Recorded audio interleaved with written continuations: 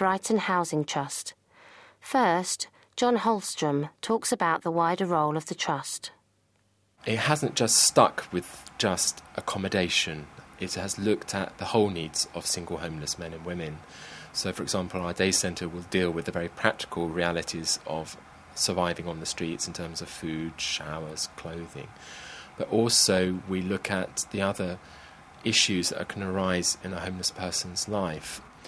The niche that we've developed is around vulnerable individuals who need a lot of support.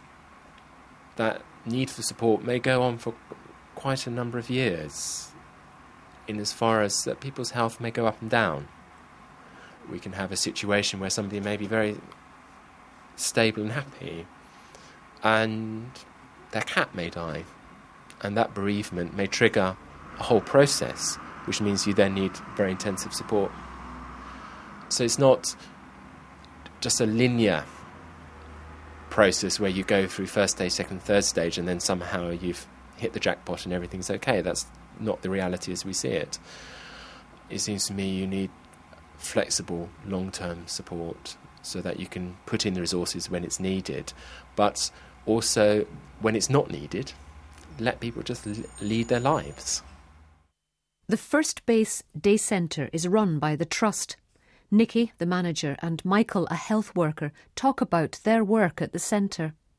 The day centre is used by an average of 150 people a day.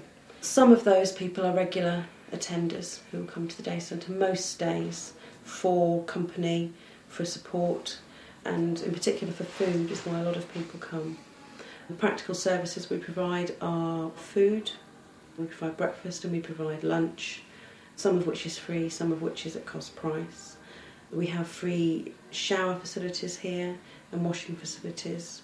We have a very cheap laundry service. We have a free clothing store, a free bedding store, a free furniture store for when people move into accommodation. And we also have storage facilities and so on. The other half of the work we do is advice and information work on a range of issues to do with benefits, mental health, drug and alcohol work with younger people, and also the area of work that Michael does around health.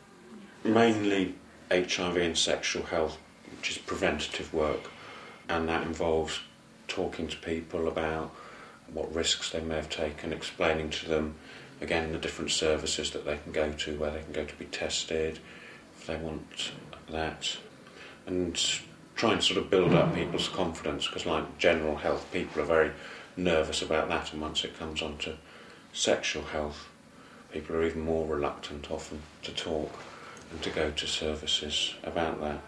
And a lot of people who we see here as well, because of the position they're in, they're quite vulnerable, they're quite open to people saying to them that you can come and stay for the night if I can sleep with you.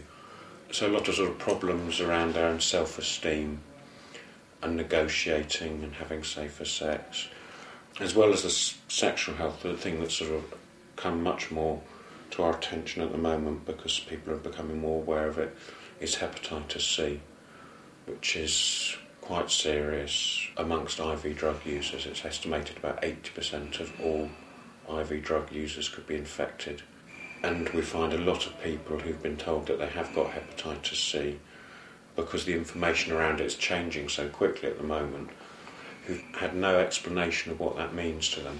They may have been tested at a drug service or while they were doing a prison sentence, and they're just told you've got hepatitis C, and they'll arrive here thinking I'm going to die next month, and then in situations like that it's explaining to them that that's not the case, and talking through what they can do to prevent the onset of hepatitis C.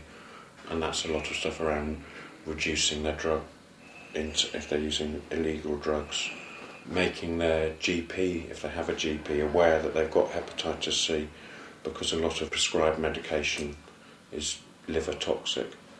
And also talking about alcohol use, obviously that's anything affecting the liver is really quite serious. So really talking to people around things like that, but built in with all the other work that goes on in the day centre. People can talk, and that's part of how we work, I think, that people can talk to us when we're serving up the soup or clearing a table or doing the showers, so it becomes much less formal. It's not sitting in an office with somebody behind a big desk giving them a lecture, and it can take a long time for people to have the confidence to know that they can talk about those issues. So it's very much client-led, the way we work, and at their pace. From the Open University. For more information, go to www.open.ac.uk/use.